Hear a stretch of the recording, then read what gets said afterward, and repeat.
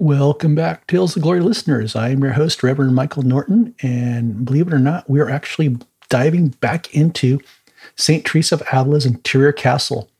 We're heading into Six Mansions, Chapter 1 today. There's a lot of cool stuff from the Six Mansions on. There's a lot of great stuff to cover, and I'm pretty excited about this. This is what I wanted to get into earlier. Like I said, she did most of her writing on mystical experiences in Six Mansions, and there are over 11 chapters to this book. So holy smokes. I thought it'd be a simple, quick intro of chapter 1, but she just piles on the details. And we're going to look into what the Six Mansions are and go through a lot of her stuff. I'm going to slow this down. I actually broke chapter 1 up into parts, even though it probably was something we could have covered in one episode. But St. Teresa being herself just gave us a lot of information to go through here. So this will be part 1, and it'll probably be in 2 parts, hopefully, possibly 3 parts. Part 1, we just talk about what the Six Mansions are, what's the experience in it, and go through a couple of her personal experiences she wants to reflect on here in the mansions. Like I said, this is cool stuff, because in the Six Mansions, when we're starting to get into the awesome stuff, she talks about raptures, where there was one incident, probably 2, where she was in deep prayer and God literally picked her up off the ground. If you imagine that. And this, I don't want to say, unfortunately for St. Teresa, was witnessed by some very noble people, and word got out when they saw her kind of come off the ground, as in levitating. So this is not Zen stuff going on here. This is grace of God stuff. And we have, what's cool about this, we start diving into the interesting topics of locutions, which is stuff of interest to spiritual warfare ministers. We start talking about visions and other things going on here that she had. And it's a cool mansion to be hanging out in and talking about. And there's a lot here. And it's very spiritually deep. In this mansion, your soul is literally lovesick for Jesus. So there's some really cool stuff here. So I decided to slow it down, and it's going to just take as long as it takes to go through the Six Mansions. So here we go.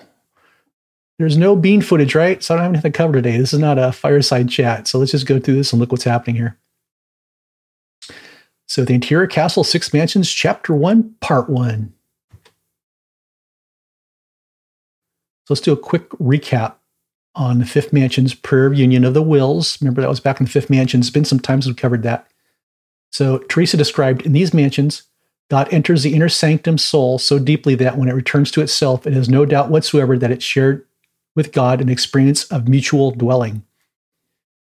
So in this prayer state, it's quiet, it's very subtle, but you feel the presence of God. This is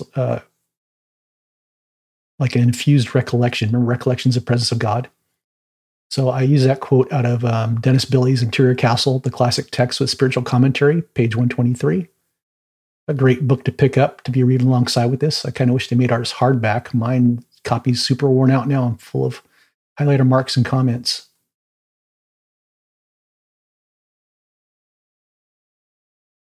So that was the Fifth Mansions. Let's look at the introduction here that Dennis Billy has on the Six Mansions. Teresa devotes 11 chapters to the Six Mansions, by far the longest and most developed section in the entire treatise.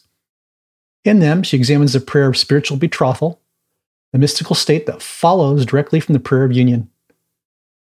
The stage of the soul's inner journey has a lot to do with rarefied mystical experiences such as locutions, visions, both intellectual and imaginative, and raptures. So an intellectual vision is when you're feeling the presence of God. An imaginative vision is when God just uses the camera studio inside your mind and you start seeing visions and pictures, and they're very real. Okay? So it's happening inside the mind, but it's real, and by the grace of God, he's putting those images inside you.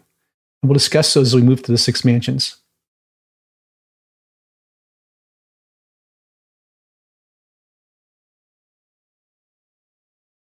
Okay, what's going on here in the Six Mansions? Mystical experience of the Six Mansions are fourth water type. Remember in the autobiography Life, she talks about the 4 waters. So chapter 1, Six Mansions, introduces the mystical prayer of betrothal. The fourth water is described as rain. is the highest stage where the soul does not control its senses. And we're going to get into ecstasy of prayer, which is another experience that happens in the six mansions. But for a short time is lost in contemplation and rejoicing. This prayer is generally very short, lasting only a moment or a few minutes at a time most. When this happens, we are abiding in Christ in a way that we know but cannot explain.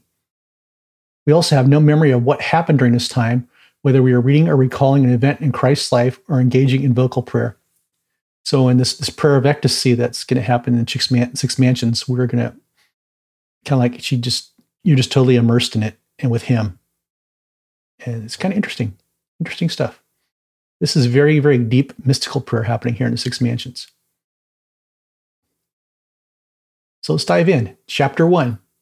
This chapter shows how, when God bestows great favors on the soul, it suffers more severe afflictions. Some of the latter are described in directions on how to bear them given to the dwellers in this mansion.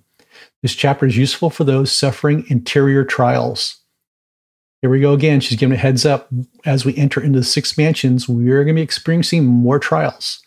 Trials are the way God aligns us more to go deeper into our interior prayer life with him. We experience trials. Okay, Interior Castle, Six Mansions, Chapter 1, Paragraph 1. And the header of this one is Love Kindled by Divine Favors. By the aid of the Holy Ghost, I am now about to treat of the six mansions, with a soul, wounded with love for its spouse, sighs more than ever for solitude. Withdrawing as far as the duties of its state permit from all that can interrupt it, the sight it has enjoyed of him is so deeply imprinted on the spirit that its only desires to behold him again. I have already said that, even by the imagination, nothing is seen in this prayer that can be called sight.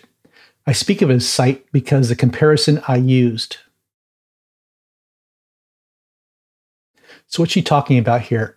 We had to extract some information. She kind of talks about herself in the third person here. Teresa describes a mystical experience where she describes her soul as being wounded for love. She gains a glimpse, an interior vision of Jesus that is deeply imprinted on her spirit. Her experience set her soul on fire, bringing her into an engagement with Jesus. Okay, so in the six mansions, it is a prayer of engagement, or what she calls a prayer of betrothal. And I want to dive over to her autobiography, Life, chapter 28, paragraphs 4 through 7. And she expounds on this one completely. So over from Book of Life, starting with paragraph 4 of chapter 28. On one of the feasts of St. Paul, when I was at Mass, there stood before me the most sacred humanity. As painters represent him after the resurrection in great beauty and majesty, as I particularly described it to you, my father, when you had insisted on it. It was painful enough to have to write about it, for I could not describe it without doing great violence to myself. But I described it as well as I could, and there is no reason why I should now recur to it. One thing, however, I have to say, if in heaven itself there were nothing else to delight our eyes but the great beauty of glorified bodies, that would be an excessive bliss, particularly the vision of the humanity of Jesus Christ our Lord. If here below, where His Majesty shows Himself to us according to the measure which our wretchedness can bear, it is so great, what must it be there where the fruition of it is completed? In paragraph 5, same book. This vision, though imaginary, it's inside her mind, I never saw with my bodily eyes, nor indeed any other, but only with the eyes of the soul. Those who understand these things better than I do say that the intellectual vision is more perfect than this, and this, the imaginary vision, much more perfect than those visions which are seen by the bodily eyes. The latter kind of visions, they say, is the lowest, and is by these that the devil can most delude us. I did not know it then, for I wished, when this grace had been granted to me, that it had been so in such a way that I could see it with my bodily eyes, in order that my confessor might not say to me that I indulged in fancies. All right, so she saw it internally. It was an internal vision. And she kind of wished she said she saw it with her physical eyes, but she didn't. Because otherwise the confessor's going, hey, you kind of made this stuff up, or, your soul just went off somewhere and had a happy experience, but it wasn't Jesus. That she meant by her confessor can't say she indulged in fancies, because that's what it is. She had a powerful internal vision, and she knew that it was God imprinting the image in the imagination of her soul. Cool stuff. Paragraph 6. After the vision was over, it happened that I too imagined the thought at once. I had fancied these things, so I was distressed because I had spoken of them to my confessor, thinking that I might have been deceiving him. There was another lamentation. I went to my confessor and told him of my doubts. He would ask me whether I told him the truth so far as I knew it, or if not, had I intended to deceive him? I would reply that I told the truth, for, to the best of my belief, I did not lie, nor did I mean anything of the kind. Neither would I tell a lie for the whole world. This he knew well enough, and accordingly he contrived to be quiet. Actually, it says he contrived to quiet me, And I felt so much the going to him with these doubts that I cannot tell how Satan could have put it into my head that I invented those things for the purpose of tormenting myself. So even this powerful vision, she was struggling internally. God, did you put this in me, or is this something Satan put in me? Because I'm having a very uneasy feeling about receiving this picture. Where did it come from? And I want the truth. And I'm telling my confessor the truth. This wasn't just some, glimpse of the imagination. God put it here, and I have this certitude that this happened. I'm certain it did. And there's an internal struggle with her mind right now that she's talking about. Paragraph 7. But our Lord made such haste to bestow this grace upon me and to declare the reality of it, that all doubts of the vision being a fancy on my part were quickly taken away, and ever since I see most clearly how silly I was, for if I were to spend many years in devising how to picture myself anything so beautiful, I should never be able, nor even know how to do it, for it's beyond the reach of any possible imagination here below. The whiteness and brilliance alone are inconceivable. It is not a brilliance which dazzles, but a delicate whiteness and brilliancy infused, furnishing the most excessive delight to the eyes, never worried thereby, nor by the visible brightness which enables us to see a beauty so divine. Is the light so different from any light here below that the very brightness of the sun we see, in comparison with the brightness and the light before our eyes, seems to be something so obscure that no one would wish ever to open his eyes again? So she had an absolutely beautiful internal vision that she says can't be replicated by the mind or the soul.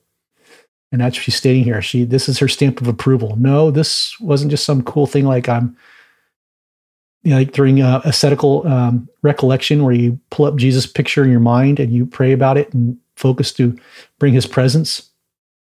She's saying this was something far beyond what she was capable of doing. And God, or Jesus, placed this vision in her mind. So that's pretty cool. Let's move on. I told you there's going to be a lot here. We're only on paragraph 2 of Interior Castle, right? There's just explaining her experiences. I wanted to slow down and put it back into her own words. So here we are in paragraph 2. Our Lord excites the soul's longings. The soul is now determined to take no other bridegroom than our Lord, but he disregards its desire for its speedy espousals, wishing that these longings should become still more vehement, and that this good, which far excels all other benefits, should be purchased some cost to himself, and although for so great a gain, all that we must endure is but a poor price to pay. I assure you, daughters, that this pledge of what is in store for us is needed to inspire us with the courage to bear our crosses. So here she's describing the soul wants this, the marriage, the spiritual marriage, spiritual union. However, Jesus is going, I know you want it, I know you want it badly, and I love you for it, but there's some things we have to work on here. Let's take some time, let's slow it down before your soul and your spirit are able to accept this spiritual marriage. And that's what's going on, she's explaining here. So St. Teresa explains that even though her soul is on fire for spiritual marriage with Jesus now, Jesus tells her she's not ready for this step. As a result, the soul will encounter what? Trials at significant cost to further advance spiritual marriage. The soul must pledge to Jesus Christ for the trials ahead. The soul and Jesus want to go deeper union for the seventh mansions, but Jesus knows the soul is not strong enough for it yet. These new trials will strengthen us for the spiritual marriage stage of prayer, which we're not in yet. Trials are the one key way Jesus takes us deeper in love and trust with him. We bear the pain together like a physical marriage relationship, right? This is a true relationship now. People go, I'm in a relationship. Remember, you always see me harp on that. This is where the relationship takes place. If you're in a marriage right now and you're a really good marriage, I have a great marriage. You guys go through some hardships. Sometimes you get dragged through the asphalt. But it's these trials that strengthen you and put you in deeper love with each other. And that's what she's talking about here. This is like our marriage on earth is similar to how our marriage is. We're dealing with Jesus. He wants us to understand that we want to go deeper with this person we're in a covenant with. And so some things may not be ready for marriage yet. We do that when we say, hey, when do you want to get married? I want to marry you, but there's some things we need to clean up with you first. Let's just take a time of year. I will marry you, but let's get this stuff worked out. And that's kind of what Jesus is saying. It's not like, no, let's slow it down. The marriage is great. We're going to do this. But there's some things we need first. Make this thing successful. That's where he's going. Awesome. Awesome, Jesus. Awesome. Interior Castle, 6 Mansions, Chapter 1, Paragraph 3. The title is Courage Needed to Reach the Last Mansions. Oh my God, how many troubles, both interior and exterior, must one suffer before entering the 7th mansions? There she goes. She's letting you have it. Sometimes, while pondering over this, I fear that, were they known beforehand, humanity and infirmity would scarcely bear the thought, nor resolve to encounter them, however great might appear the gain. If, however, the soul has already reached the 7th mansions, it fears nothing. Boldly undertaking to suffer all things for God, it gathers strength from almost uninterrupted union with Him. Okay, so we're getting stronger through the unions here, and we just want to stay close with Him. So as Jesus prepares the soul for the 7th mansions, spiritual marriage stage prayer, the soul will endure many interior and exterior trials. We haven't really talked about exterior trials yet. We're going to. She's going to talk about infirmities and people that get sick. That's an exterior trial, or mental issues, or depressions, or just how stuff will attack us. That's outside our interior life. So the soul will realize the frailties of its human state and learn to trust Jesus. I mentioned that before. I mentioned that in some of our spiritual warfare talks too. We have to learn to trust Jesus. We have to. And most Christians don't know how to pray to Jesus, and let alone how to trust Him. And whether in spiritual warfare or deeper prayer life, deeper interior prayer life, you have to trust Jesus. That's 100%. That's the relationship with Him. And He's going to put us through things to allow us to trust Him. And we're not going to like it. So I believe kind of like what she's pulling off of here too, this may be Teresa's poetic reference to Matthew 19:26, which reads, "But Jesus looked at them and said, 'With man this is impossible, but with God all things are possible.'" Right? I had a pastor friend, used to say, loving God's easy, trusting Him comes hard. And that is so true. Okay, that's the end of her introduction. I tried to divvy up these the paragraphs in chapter 1 into sections. And I'm calling this section Trials and Our Pride. And in this section, Teresa's going to detail her interior trials with pride. And this will cover 6 Mansions, chapter 1, paragraphs 4 through 6. So her theme or motif, whatever's going on through here, is trials and pride through paragraphs 4 through 6. So let's take a look at them. Paragraph 4, she titles it Trials Accompanying Divine Favors. I think it'd be well to tell you of some of the trials certain to occur in this state. Possibly all souls may not be led in this way, but I think those who sometimes enjoy such true heavenly favors cannot be altogether free from some sort of earthly troubles. Therefore, although at first I did not intend to speak on the subject, yet afterwards I thought that it might be greatly comforting a soul in this condition if it knew what usually happens to those on whom God bestows graces of this kind. For at the time, they seem really to have lost everything.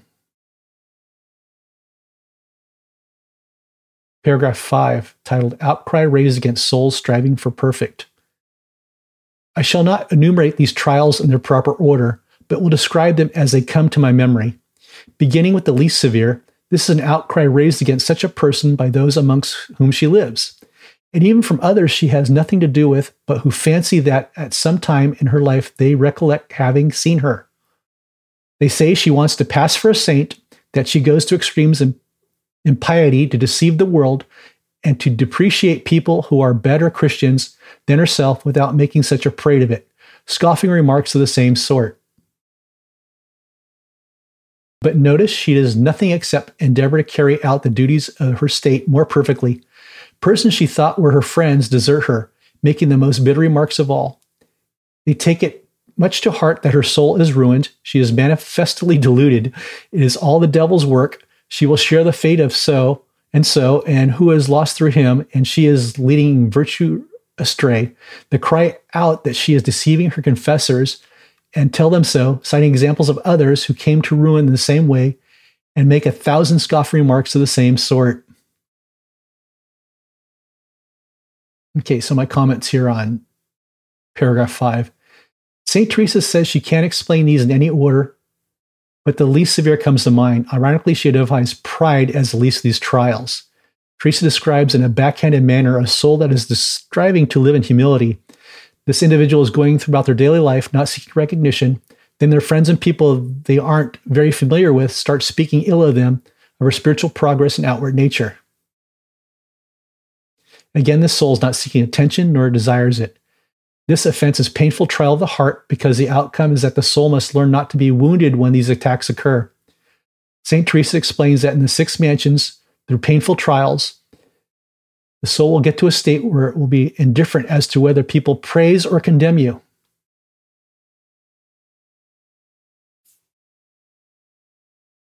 And she has a reference here back to her autobiography, Life, chapter 25, paragraphs 18 through 21, regarding her confessors from her autobiography of what was happening here that she was explaining. So paragraph 18 from Life, nevertheless, Satan has many devices.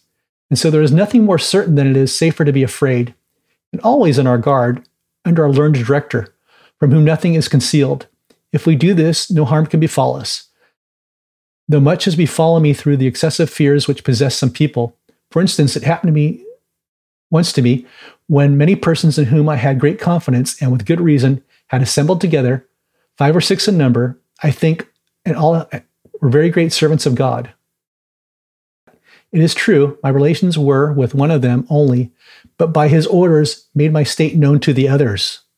They had many conferences together about my necessities, for they had great affection for me and were afraid I was under a delusion. I, too, was very much afraid whenever I was not occupied in prayer. But when I prayed and our Lord bestowed his graces upon me, I was instantly reassured.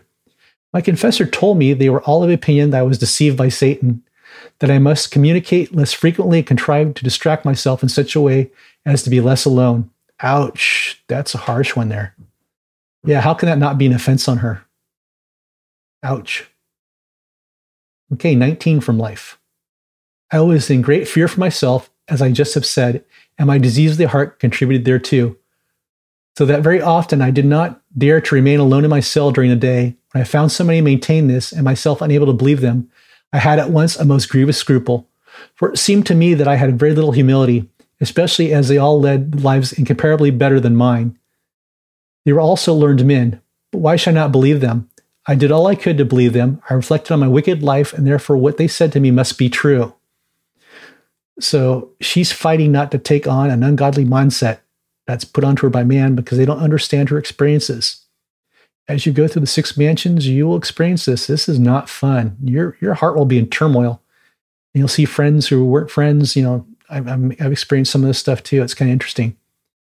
It's just, God's going to give you interesting graces. You're going to go, what the heck is going on? Because you're uneasy with it. You're trying to arrive at the certainty that this was Jesus that did this with you, and you do. And then you get to the point now where I just don't want to share it with people because I don't want to be ridiculed or, have somebody put out or, their panties in a bunch, because they weren't having the experience. And it's just difficult. And you didn't mean to share the experience to brag or one up them. It just, you wanted to share it because with somebody you trust.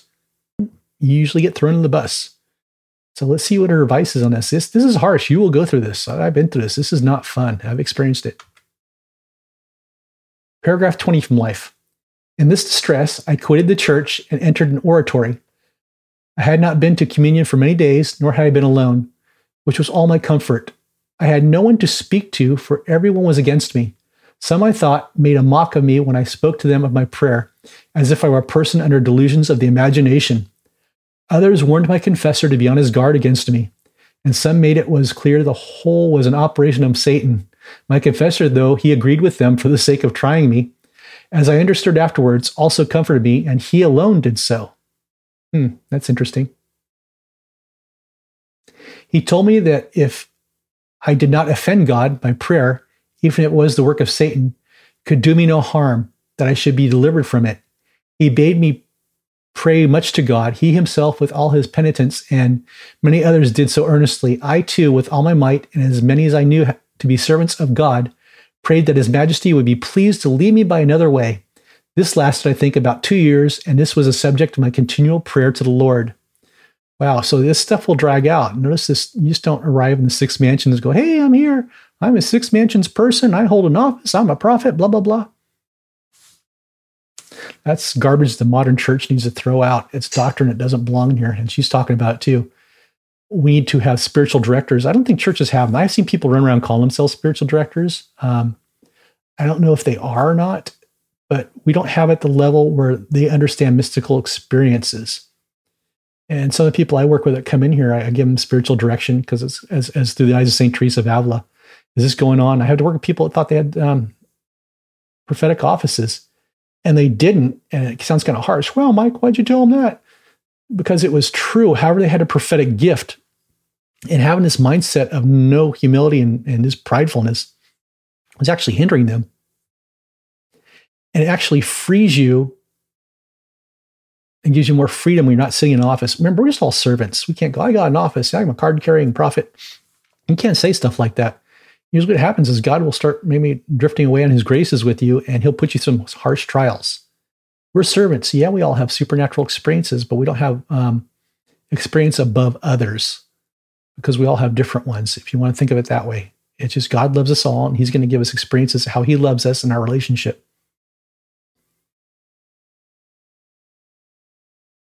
Paragraph 21 of Life. But there was no comfort for me when I thought of the possibility that Satan could speak to me so often. Now that I was never alone for prayer, our Lord may be recollected even during conversation. Infused recollection, there it is. He's coming in infused presence. He spoke what he pleased. I could not avoid it, and though it distressed me, I was forced to listen. Right? You sit down, you listen here. I was by myself, having no one in whom I could find any comfort, unable to pray or read, like a person stunned by heavy trials, and by the dread that the evil one had deluded me, utterly disquieted and worried, not knowing what would become of me. I have been occasionally, very often in distress, but never before in distress so great. I was in a state for 4 or 5 hours. There was no comfort for me, either from heaven or on earth. Only the Lord left me to suffer, afraid of thousands of dangers. So yeah, he'll drift off like that too and let you process stuff on your own. Hey, you trust me? Here's what's going on here. You can worry about this stuff. You can wrap your mind around it and try to find an earthly answer, but the only thing you can do is just surrender this whole burden to me, and I'll get you through this six mansion stuff. I like how she comments stuff here. It's just, it's as relevant today as it was over 600 years ago? It's still relevant. And that's why this book is such a masterpiece. She documented different levels of prayer, and I think God took her through some very high levels of prayer so she could document it. And just so we have some sort of roadmap, what's happening when you have this stuff? What's happening when we have visions? What's happening when we have locutions? Interesting stuff. So let's reroute back to our book at hand, Six Mansions, chapter 1, paragraph 6. She titles it, St. Teresa's Personal Experience of This. I know someone who feared she would be unable to find any priest who would hear her confession. To such a pass did things come. But as it is a long story, I did not stop to tell it now. The worst of it is, these troubles do not blow over but last all her life. For one person warns the other to have nothing to do with the people of her kind. Right? And I usually see this with very learned PhD people now. They have their PhDs, they studied this, and that. And I'm not knocking all PhDs. I've seen some very charismatic PhDs, which were great people, but they're the ones that they get their PhDs and they're not quite certain if God does miracles anymore, and they're trying to balance out what they learned in seminary school. It's just, I'm thinking of her confessors, the people I encountered when I talk to stuff like this. It reminds me. It takes me back to my own stuff I had to deal with. So anyway, you will say that, on the other hand, some speak in her favor. Oh, my daughters, how few think well of her in comparison with the many who hate her. And that ends a section on trials and pride. We're going to jump into a new section here, reasons for indifference of the soul. And this can be in through Six Mansions, chapter 1, paragraph 7 through 12. In this section of St. Teresa, she explains how God will place trials on his soul so it becomes indifferent to praises and offenses. Because we talked about earlier with the pride, you're going to just get hammered by people who don't understand what you're going through. They're going to be learned people, and they're going to try to convince you you're wrong. And God keeps coming back in like, don't listen to them. And it's a very difficult road to walk down. That's why you need a spiritual director like she did, even though she's bouncing back and forth. I'm so glad she stuck with it, because you just can't say, well, I'm not listening to these people. God wants you to balance out what's going on externally from these confessors and what he's telling you internally. And you have to come to a place that's at peace, and you have to come to a place that makes understanding what's going on both sides, because God does want you to see both views. Just not go, hey, I'll come over here. Just don't listen to those people at all. He's going to want you to weigh out, because it's going to tear on your heart. It's going to cause offense, but he's going to bring healing and trials to that. It's going to heal you. And that's what brings you deeper. Am I really experiencing what I'm experiencing? Even though this person has his PhD and all these little pretty colored papers on his wall saying, yeah, no, according to my seminary, these things don't happen. Stick to the Bible. It is what it is. So let's dive into this new section, reasons for indifference of the soul. Paragraph 7 through 12. Paragraph 7, she labels it praise distasteful to an enlightened soul. Besides this, praise pains such a soul more than blame, because it recognizes clearly that good it possesses is the gift of God and in no wise its own, seeing that but a short time ago it was weak in virtue and involved in grave sins. Therefore, commendation causes it intolerable suffering, at least at first, although later on, for many reasons, the soul is comparatively indifferent to either. So as you dive deeper in relationship, you're going to get, hey, this person's a prophet, or this person hears this person has spiritual discernment. And before, the church was lifting the person up and not the gifting. And here she's saying, now you start coming at peace with it. Like, I wouldn't have any of that stuff without God, because he bestowed it on me. It's his gift. And at times when people shift the context from the glory of God to the person, a person in the Sixth Mansion is kind of like be offended, like, that's a bad taste in my mouth. I'm kind of offended by them saying that, like, okay, I'm going to walk away. It's because these people don't understand. They're not there yet. They don't get it. It's just some stuff's new to them. It's very exciting, but they haven't been gone through the trials like you have to understand what's going on at this level and why praising you, the person, offends you, because it's Jesus. It's all Jesus. I have more notes here from Life that St. Teresa expands upon. So I'm referring back to her autobiography, Life. It's like chapter 28 and paragraphs 18 through 21 to fill in some blanks here, what you just talked about. Paragraph 18. I urged this argument, among others, when they told me that my visions came from the evil one, and that I imagined them myself, and it was very often, and made use of certain illustrations as well as I could, as our Lord suggested to me. But all was too little purpose, for as there were mostly holy persons in that place, in comparison with whom I was a mess of perdition, whom God did not lead by this way, they were at once filled with fear. They thought it came through my sins, and so my state was talked about and came to the knowledge of many, though I had spoken of it to no one except my confessor, or to those to whom he commanded me to speak of it. Paragraph 19. I said to them once, if they who thus speak of my state were to tell me that a person with whom I had just conversed, and whom I knew well, was not that person, but that I was deluding myself, and that they knew it, I should certainly trust them rather than my own eyes. Okay, so that's the trial, right? Here it comes. But if that person left me with certain jewels, and if possessing none previously, I held the jewels in my hand as pledges of great love, and if I were now rich instead of poor as I before, I should not be able to believe this, and that they said, though I might wish it, these jewels I could now show them, for who knew me saw clearly that my soul was changed. And so my confessor said, for the difference was very great in every way, not a pretense, but such as might clearly observe, as I was formerly so wicked, I said, I could not believe that Satan, if he wished to deceive me and take me down to hell, would have recourse to means so adverse to his purpose of this, of bringing out all my faults, implanting virtues and spiritual strength, for I saw clearly that I had become at once another person through the instrumentality of these visions. Good stuff there. She hammered it out. Way to nail it. Paragraph 20 of Life. My confessor, who was, as I said before, one of the fathers of the Society of Jesus, and really a holy man, answered them in the same way, so I learnt afterwards. He was a most discreet man and of great humility, but this great humility of his brought me into serious trouble. For though he was a man much given to prayer and learned, he never trusted his own judgment because of our Lord was not leading him by this way. He had therefore much to suffer on my account in many ways. I knew they used to say to him that he must be on his guard against me, lest Satan should delude him through a belief in anything I might say to him. They gave instances of others who were deluded. All this distressed me. I began to be afraid I should find no one to hear my confession, and that all would avoid me. I did nothing but weep. Now that they're isolating her, it's an interesting trial. It was a providence of God that he was willing to stand by me and hear my confession. But he was so great a servant of God that he would have exposed himself to anything for his sake. So he told me that if I did not offend God, no swerve from the instructions he gave me, there was no fear I should be deserted by him. He encouraged me always and quieted me. He bade me never to conceal anything from him, and I never did.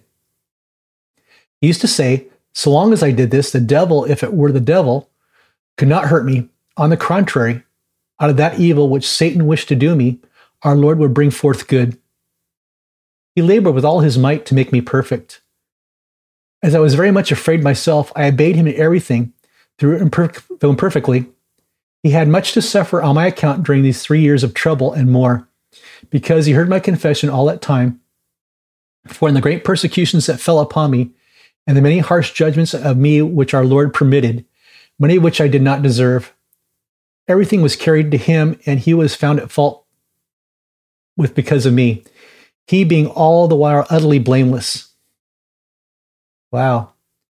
So this was a servant of God. He knew something, he's may have been some truthful mystical experiences going on with St. Teresa, so he stuck it with her.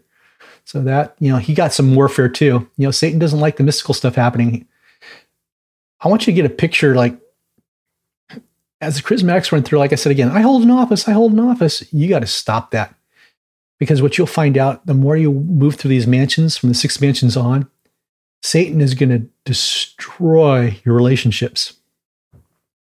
I got people, I have a spiritual mom, I have a spiritual this, that. He's going to destroy that. He's going to rip it apart. Because that means you're leaning on a person. Yeah, okay, they encouraged you. They were a big part of your life. But, Jesus going, you don't need that. Trust me, you don't need, the only spiritual parent you need is Jesus. You need him. That's it.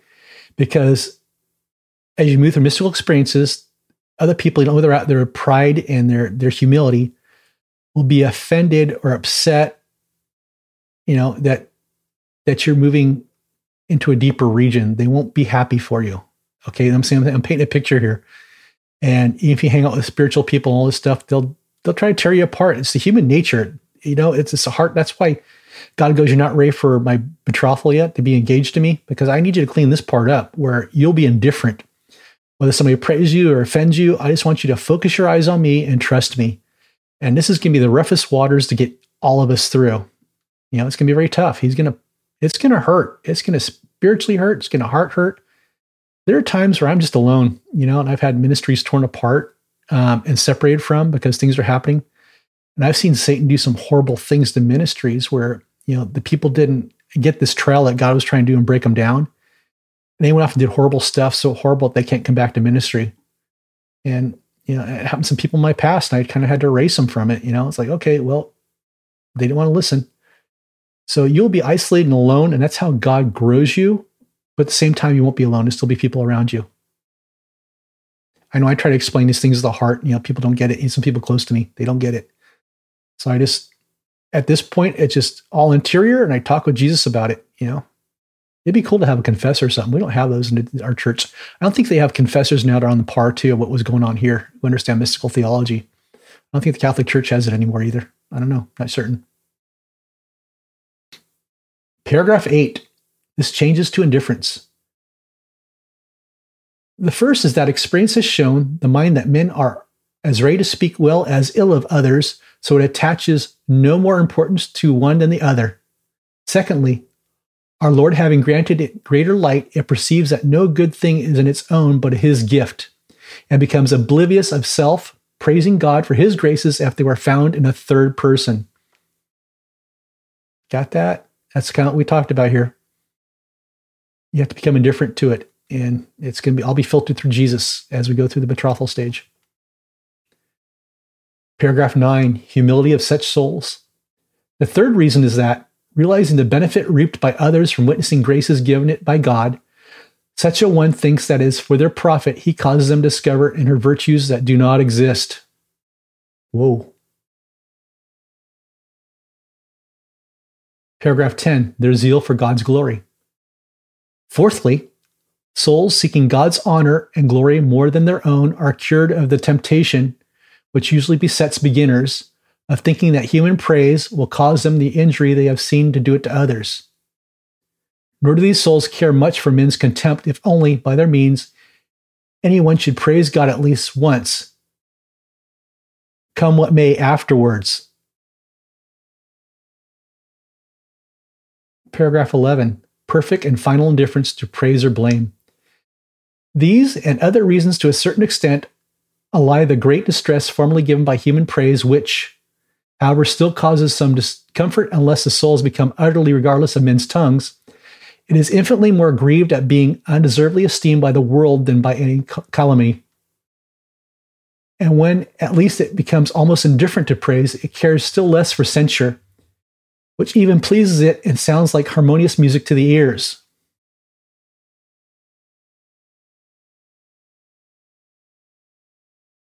Paragraph 12, titled Love of Enemies. Here she goes. Remember, that was another theme running through the Fifth Mansions. Love your enemy, the prayer of love your enemy. Remember, it was one of those? I think it was like the third chapter. I can't remember right. Like Fifth Mansions, chapter 3, about the prayer to love your enemy.